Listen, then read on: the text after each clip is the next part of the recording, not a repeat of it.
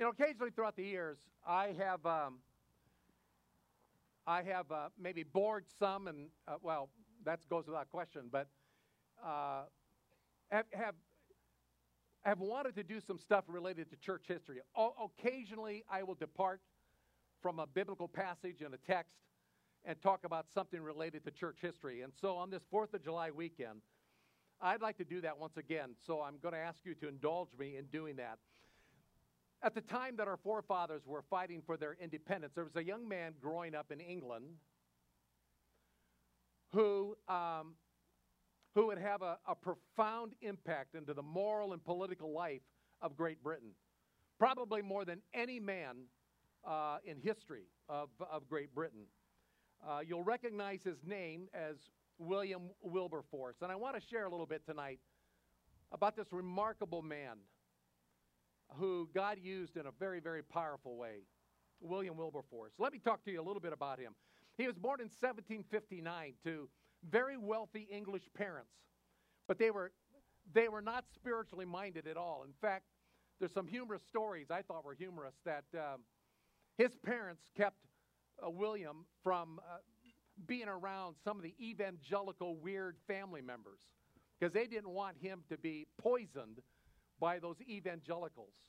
And so he grew up in this home that was very wealthy, very entitled, and that was his upbringing.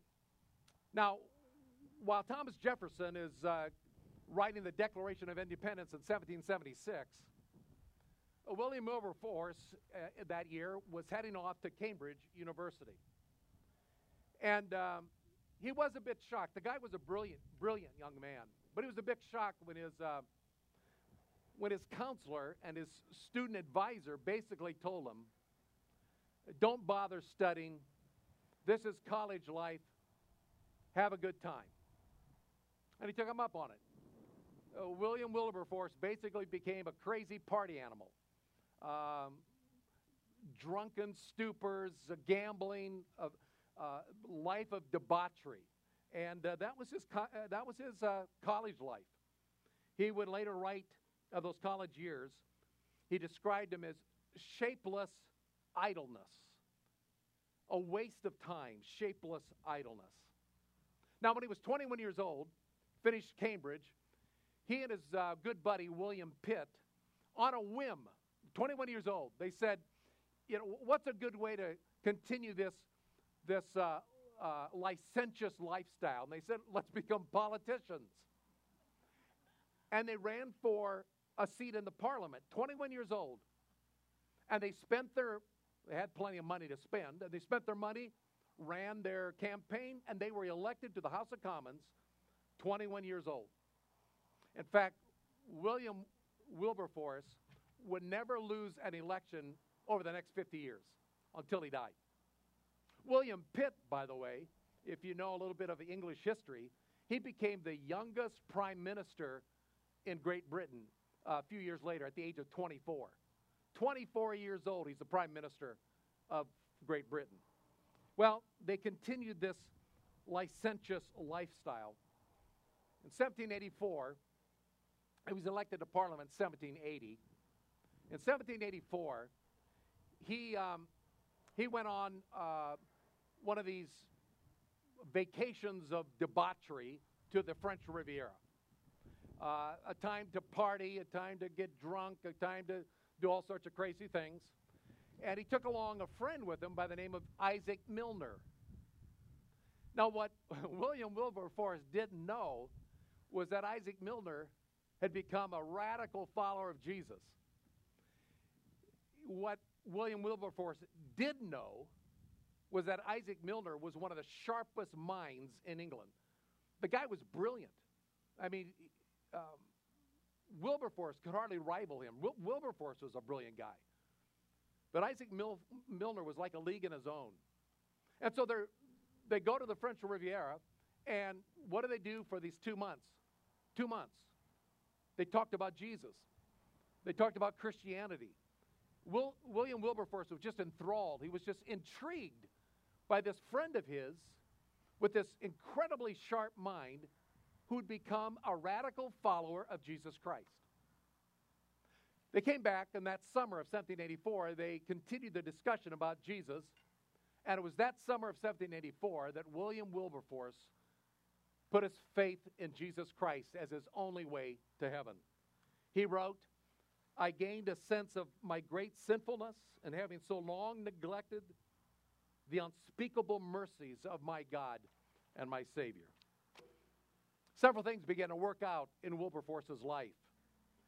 First of all, he had an insatiable appetite for truth. He realized that he had squandered these early years of his life. He knew really nothing about the Bible and about the Scriptures, and so he began to just delve deeply into the things of God. He studied and he studied. He was, again, a voracious reader and student of the Scriptures. He had such a love for God's Word. He never went to seminary, but boy, he could hold his own.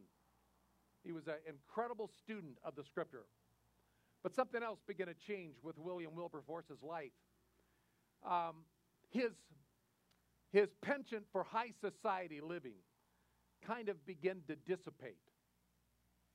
He had been a member of 5 very prestigious gentlemen clubs in London. It's where all the parliamentarians go and the politicians, and they go there and play their cards and gamble and drink and smoke their cigars and do who knows what else. Well, William belonged to 5 of these things. And slowly he began to divest himself of that kind of a lifestyle. Stopped gambling, stopped drinking, as he was focused more and more on loving Jesus. Something else that happened to William Wilberforce, and that is he gained a growing, almost contempt for the wealth that he had been brought up in, for the silver spoon that he had been born with. He once wrote about riches that they were not necessarily wrong in themselves, but, quote, "From the infirmity of our nature, riches were highly dangerous possessions." And he said, "We are to value them chiefly, not as instruments of luxury or splendor, but as affording the means of honoring our Heavenly Father and lessening the miseries of mankind." In other words, what was happening with William Wilberforce? His eyes were turning more and more onto God, more and more onto people and needs. He said, "My wealth was given to me to love God more and to love people more, to lessen the miseries of mankind." God was moving in the life of William Wilberforce in a very, very big way. He was beginning to see people like Jesus saw people. That following year, in 1785, Wilberforce thought, I want to get involved in ministry. I love the Word. I love people. And so he sought the advice of a dear old friend of his, a pastor in Olney, England, by the name of John Newton. John Newton was a slave captain of a slave ship, right? You remember the story? He was a writer of Amazing Grace, how sweet the sound. So he goes to John Newton. He says, "Pastor Newton, I feel like I should be going into ministry. This politic thing, I think, is over in my life." But he didn't hear what he thought he was going to hear from John Newton.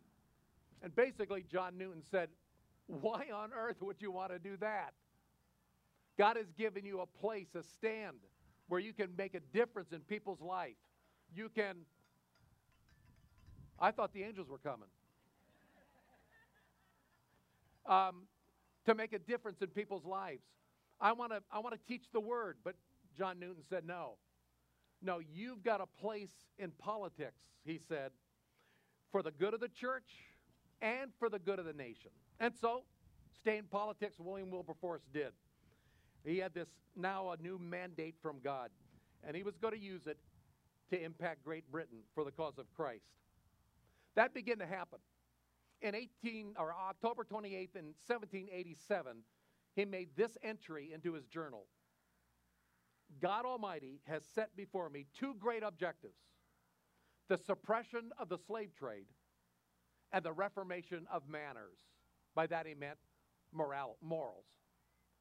The abolition of the slave trade and the transformation of morality in Great Britain. Well, he did his homework. Again, a brilliant man, and he's beginning to learn more and more.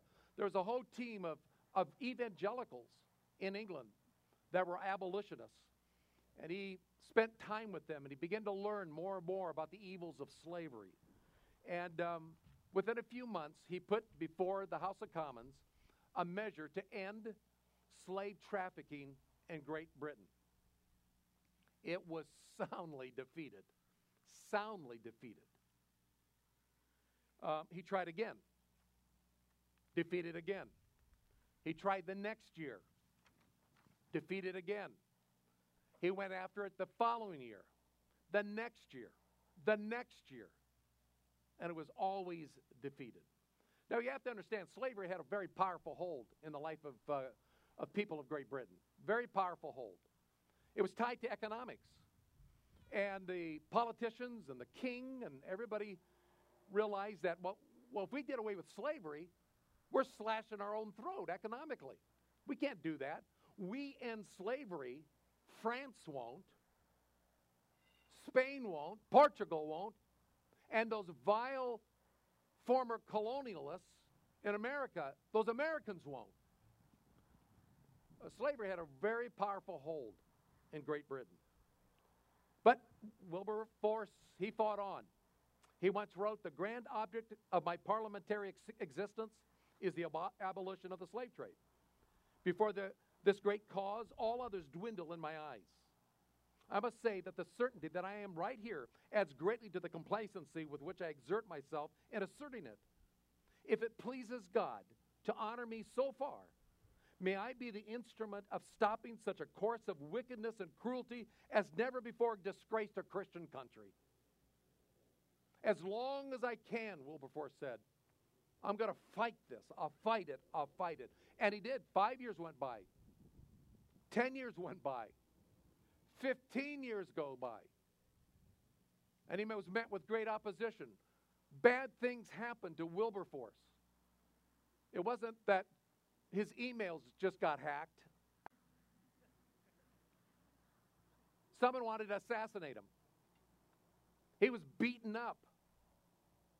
He was ridiculed. Friends distanced themselves from William.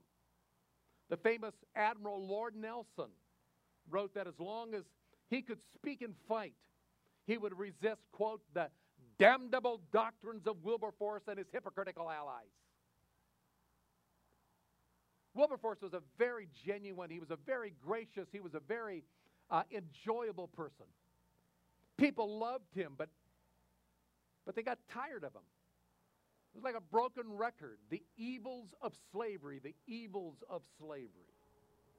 But he did have his allies, like Jonathan Wesley, 88-year-old Jonathan Wesley. Before he died, he wrote Wilberforce this letter. "Unless God has raised you up for this very thing, you will be worn out by the opposition of men and devils.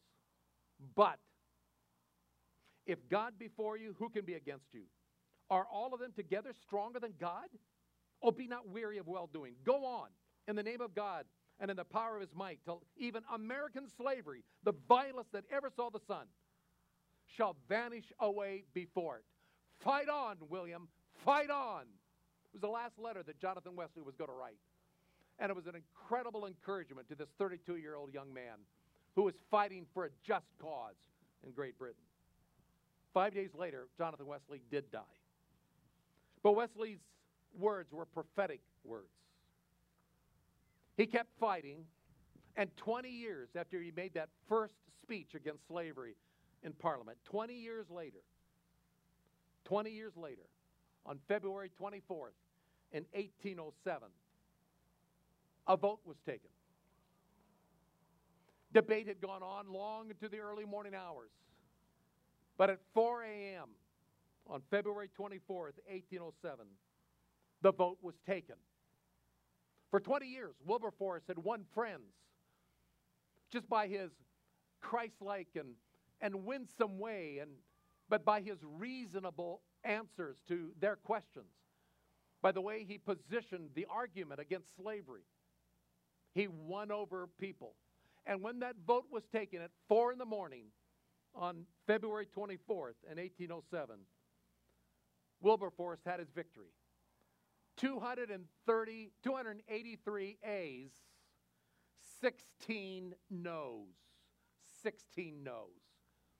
Wilberforce sat there, his head in his hands, tears streaming down his face. He had won the victory. No, he said God had won the victory. He savored the victory that for 2 decades he had so long, hard fought. But the fight was just beginning. You see, what they had voted on was to end the slave trafficking, not slavery itself. In fact, really not much change at all. Illegal trafficking of slaves now began, since it was no longer legal.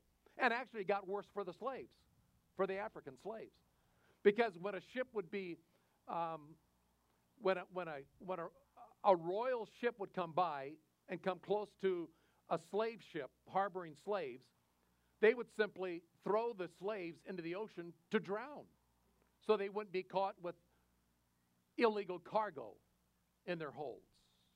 And so William Wilberforce fought on. He fought on. And once again, his hard work, his diligent efforts as a champion of justice and mercy paid off.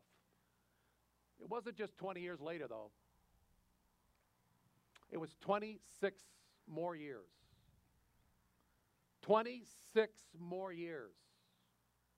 It was July 26, 1833, 46 years after William Wilberforce had begun his crusade against slavery. The British Parliament finally voted to eliminate the scourge of slavery from all of the empire. Wilberforce was not there to cast his vote. He was sick and he was dying. But a friend told him, "We've won. We've won, William." And in his weakened condition, he said, "Thank God I was able to live to witness this day." And 3 days later, this great heroic fighter for justice got his freedom, his perfect freedom and rest in heaven. All slaves throughout Great Britain and their territories were now free. 1833. I'm going to stir up the crowd here. Don't throw any stones on me on this July 4th weekend. But you see, there was one former territory or country that had been a territory of Great Britain where the slaves were not free,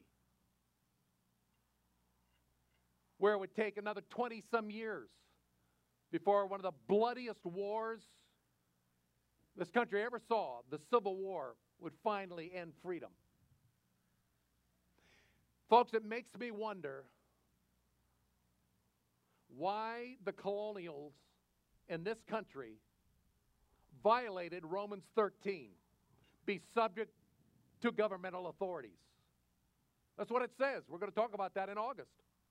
Be subject to governmental authorities.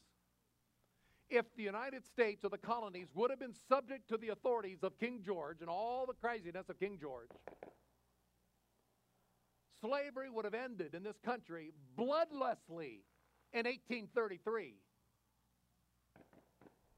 Think about it. When you violate the scriptures, bad things happen. The whole nation mourned his death, political friends and foes alike. His friend William Jay wrote this tribute. His disinterested, self-denying, laborious, undeclining efforts in this cause of justice and humanity will call down the blessings of millions, and ages yet to come will glory in his memory. Tonight we're going to watch a film. 2021.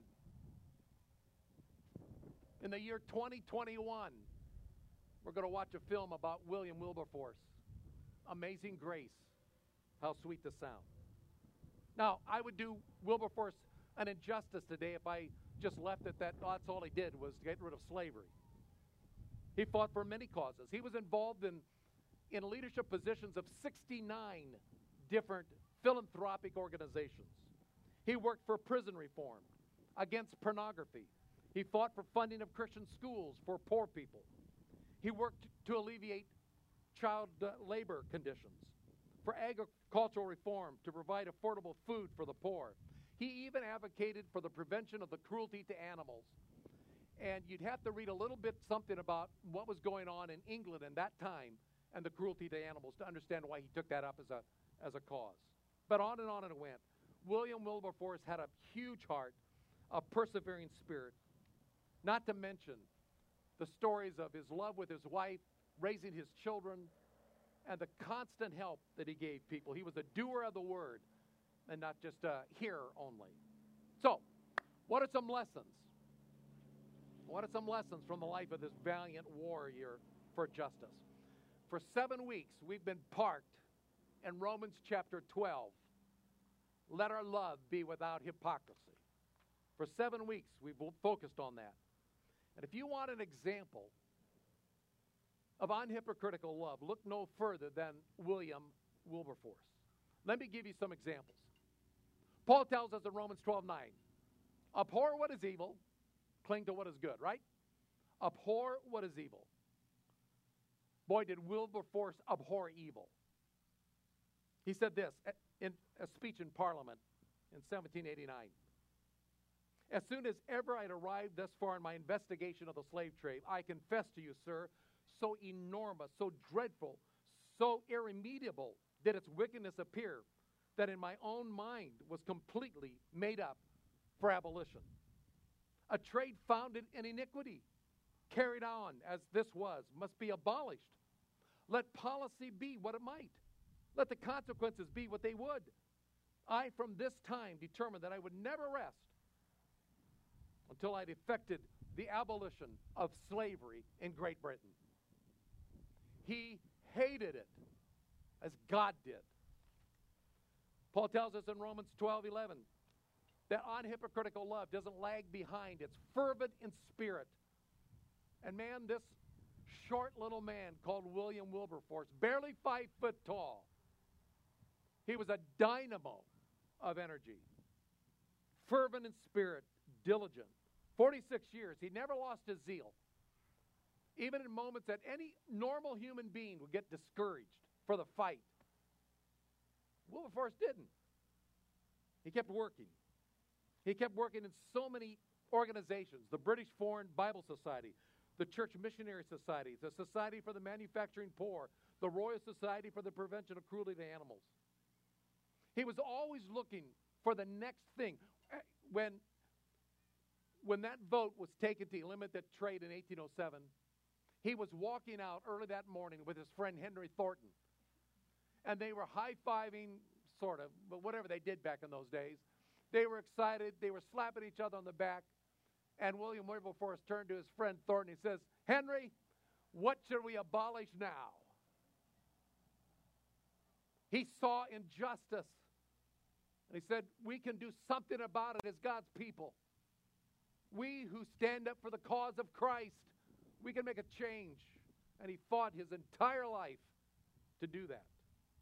Scottish biographer James Boswell, who had witnessed a speech once of Wilberforce's in the House of Commons, who, as I mentioned, Wilberforce only barely 5 feet tall.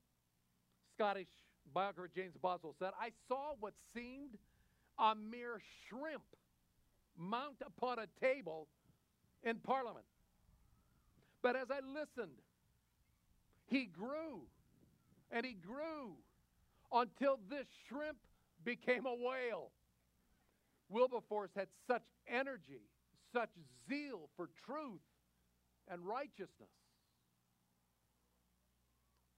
Paul tells us in verse 12 that unhypocritical love perseveres in tribulation.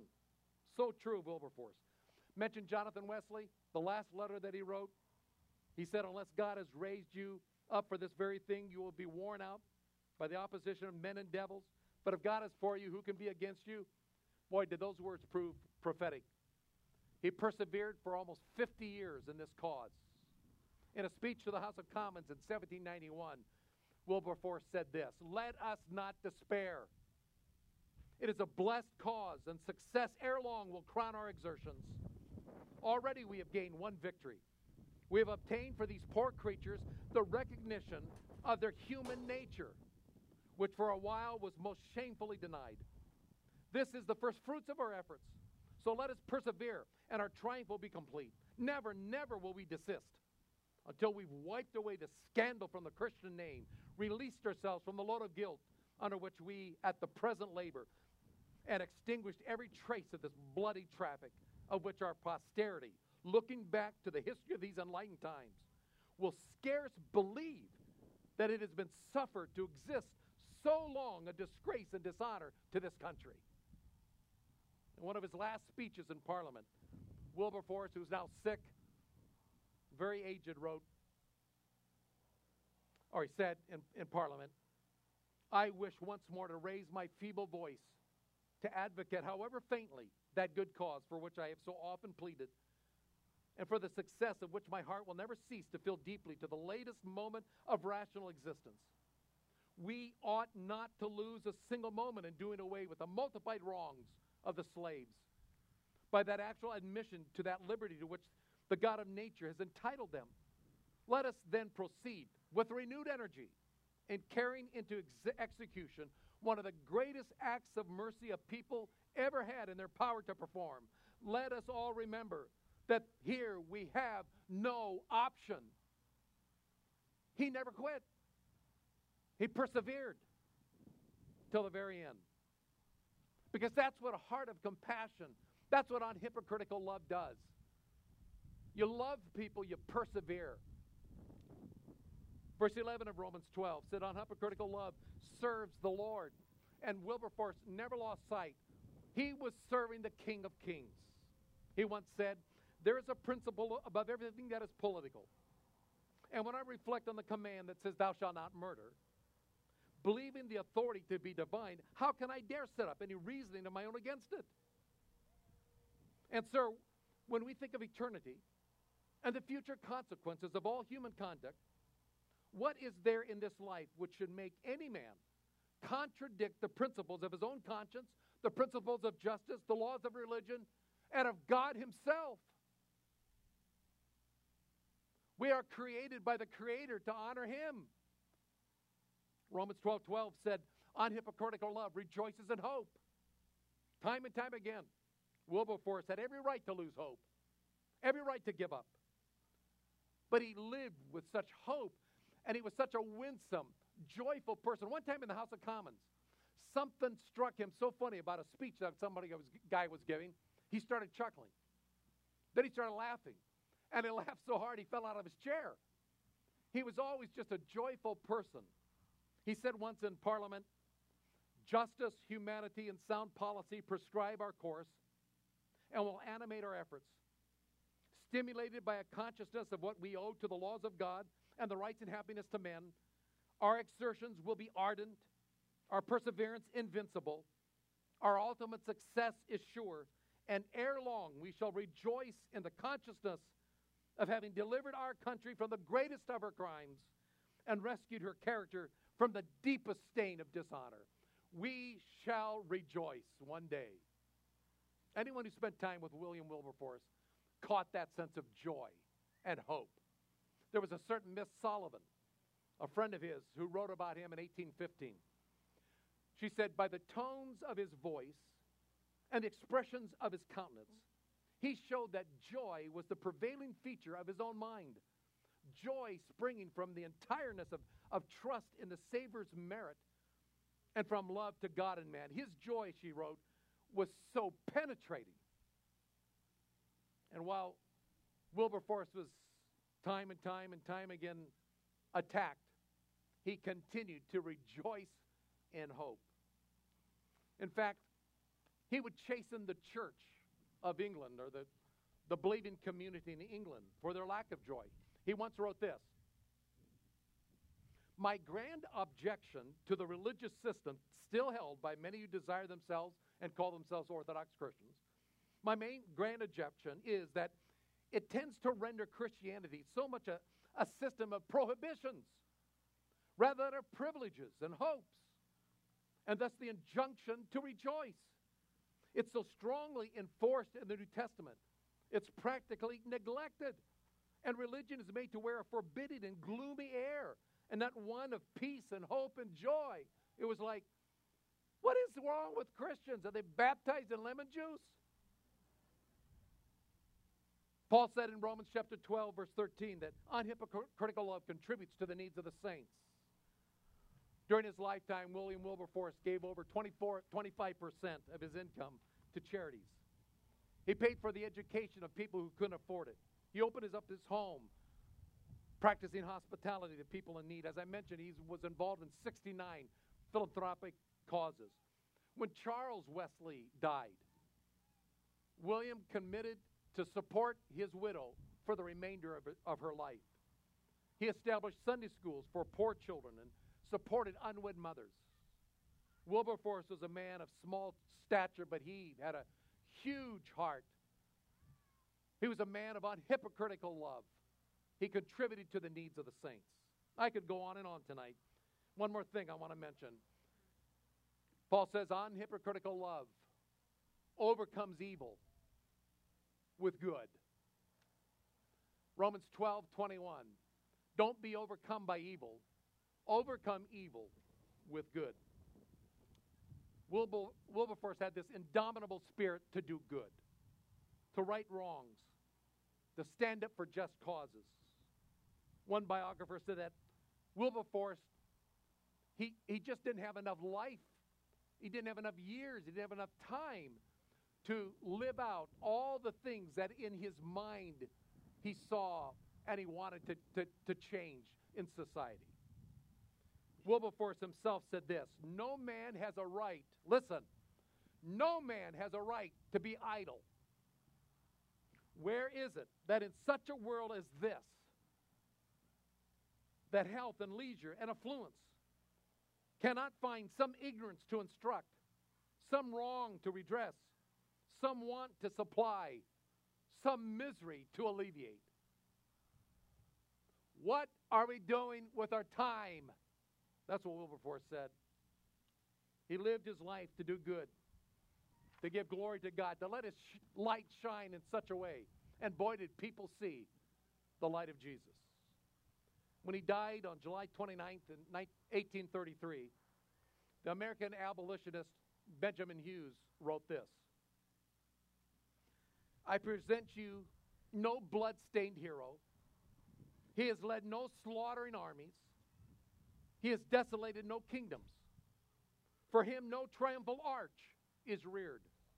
His laurels have been won in another and no more nobler sphere.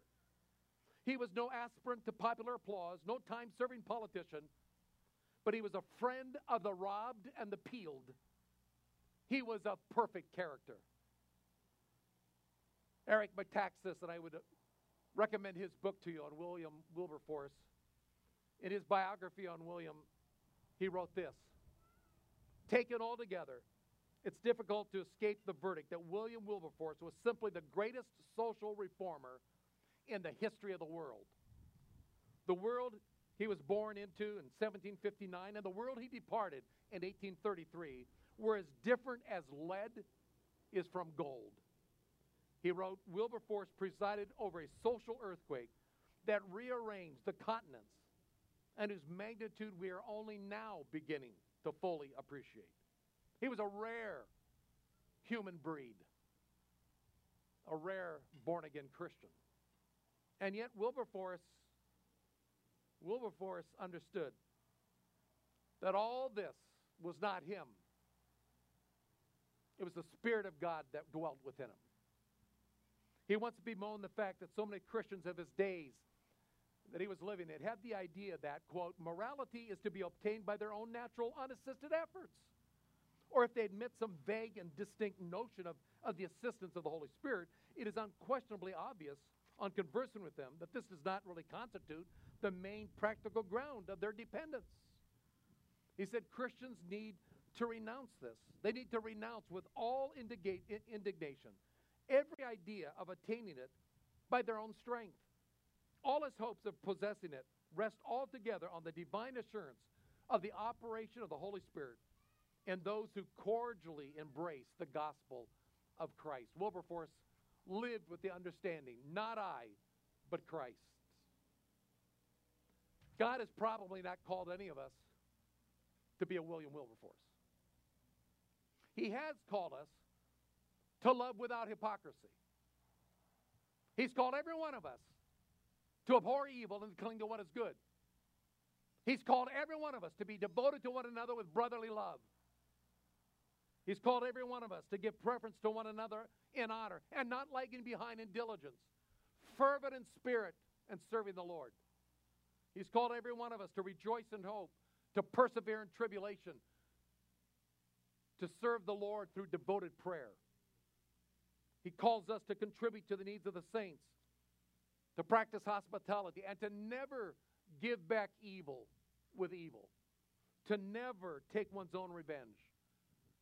He calls us to overcome evil, not with evil, but with good, with the life of Jesus Christ flowing from us. And all of it starts with a love for God himself. Let me close with one more statement by William Wilberforce. He said, if there is no passionate love for Christ at the center of everything, we will only jingle and jangle our way across the world, merely making noise as we go. We will only jingle and jangle our way across this world, barely making noise. God is calling us to be change agents in this world. Fellowship Bible Church exists to prepare and deploy dependent disciples who change their world for Christ as they're being changed by Christ. And there's one way that we change. It starts by having a passionate love for Christ. Do you know him as your personal Savior? Have you come to that point to realize he had a passionate love for you? God so loved the world, he gave his only begotten Son, that whoever believes in him will not perish but have everlasting life. Have you put your faith and trust in Christ and Christ alone? I'm not going to assume for one moment that because you're here tonight, because you're a part of Fellowship Bible Church, that you put your personal faith in Christ and him alone. But I'm going to invite you to do that. I'm going to invite you to not put trust in your good works or religion or anything else that you might think God would be impressed with. God is impressed with one thing, and that is what his Son accomplished on the cross. He paid for our sins. He died. He rose again. And to anyone who will put their faith in Christ and Christ alone, he'll give freely the gift of eternal life. No questions asked, no bottom line, no fine print. It's a free gift to anyone who will put their trust in Christ. I want to invite you to do that tonight, so that on this night, July 3rd, 2021, you can say, tonight, I put my trust in Christ as my only way to heaven. Would you bow your head, please, in prayer? And if you're watching online tonight or tomorrow or whenever you're watching this, may this also be your prayer. Father, I would ask that if there's anyone here tonight who's yet to put their trust in Christ, what you've done for us by giving us the free gift of eternal life, I pray that you will do what only you can do, and that's open a heart to respond in faith. Open a heart right now, Father, so that they will come to see the utter destitute of their own good works and the efficacy of the one good work, Jesus' payment on the cross for our sins. He shed his blood to pay for these sins. Father, that was your plan. So, Father, if there's anyone here tonight who's yet to put their trust in Christ, may you open their heart right now to receive that free gift. And then, Father, I would also pray that tonight and this weekend that we celebrate our freedom to be able to do this openly, the freedom that we have so enjoyed these 240-some years. Father, I pray that we will, while we still are able, We'll take advantage of that freedom and proclaim your goodness. But before we share good news, Father, we got to be good news. And this world needs people who are doing those good deeds of kindness, of living that life of salt and light. We may not, Father, ever see another William Wilberforce. But, Father, you want to use us tonight for the rest of our lives to make a difference in someone else's life. Help us, Father, to be people who love without hypocrisy, genuinely, real, true, purely. For your glory and honor we pray it in Christ's name. Amen.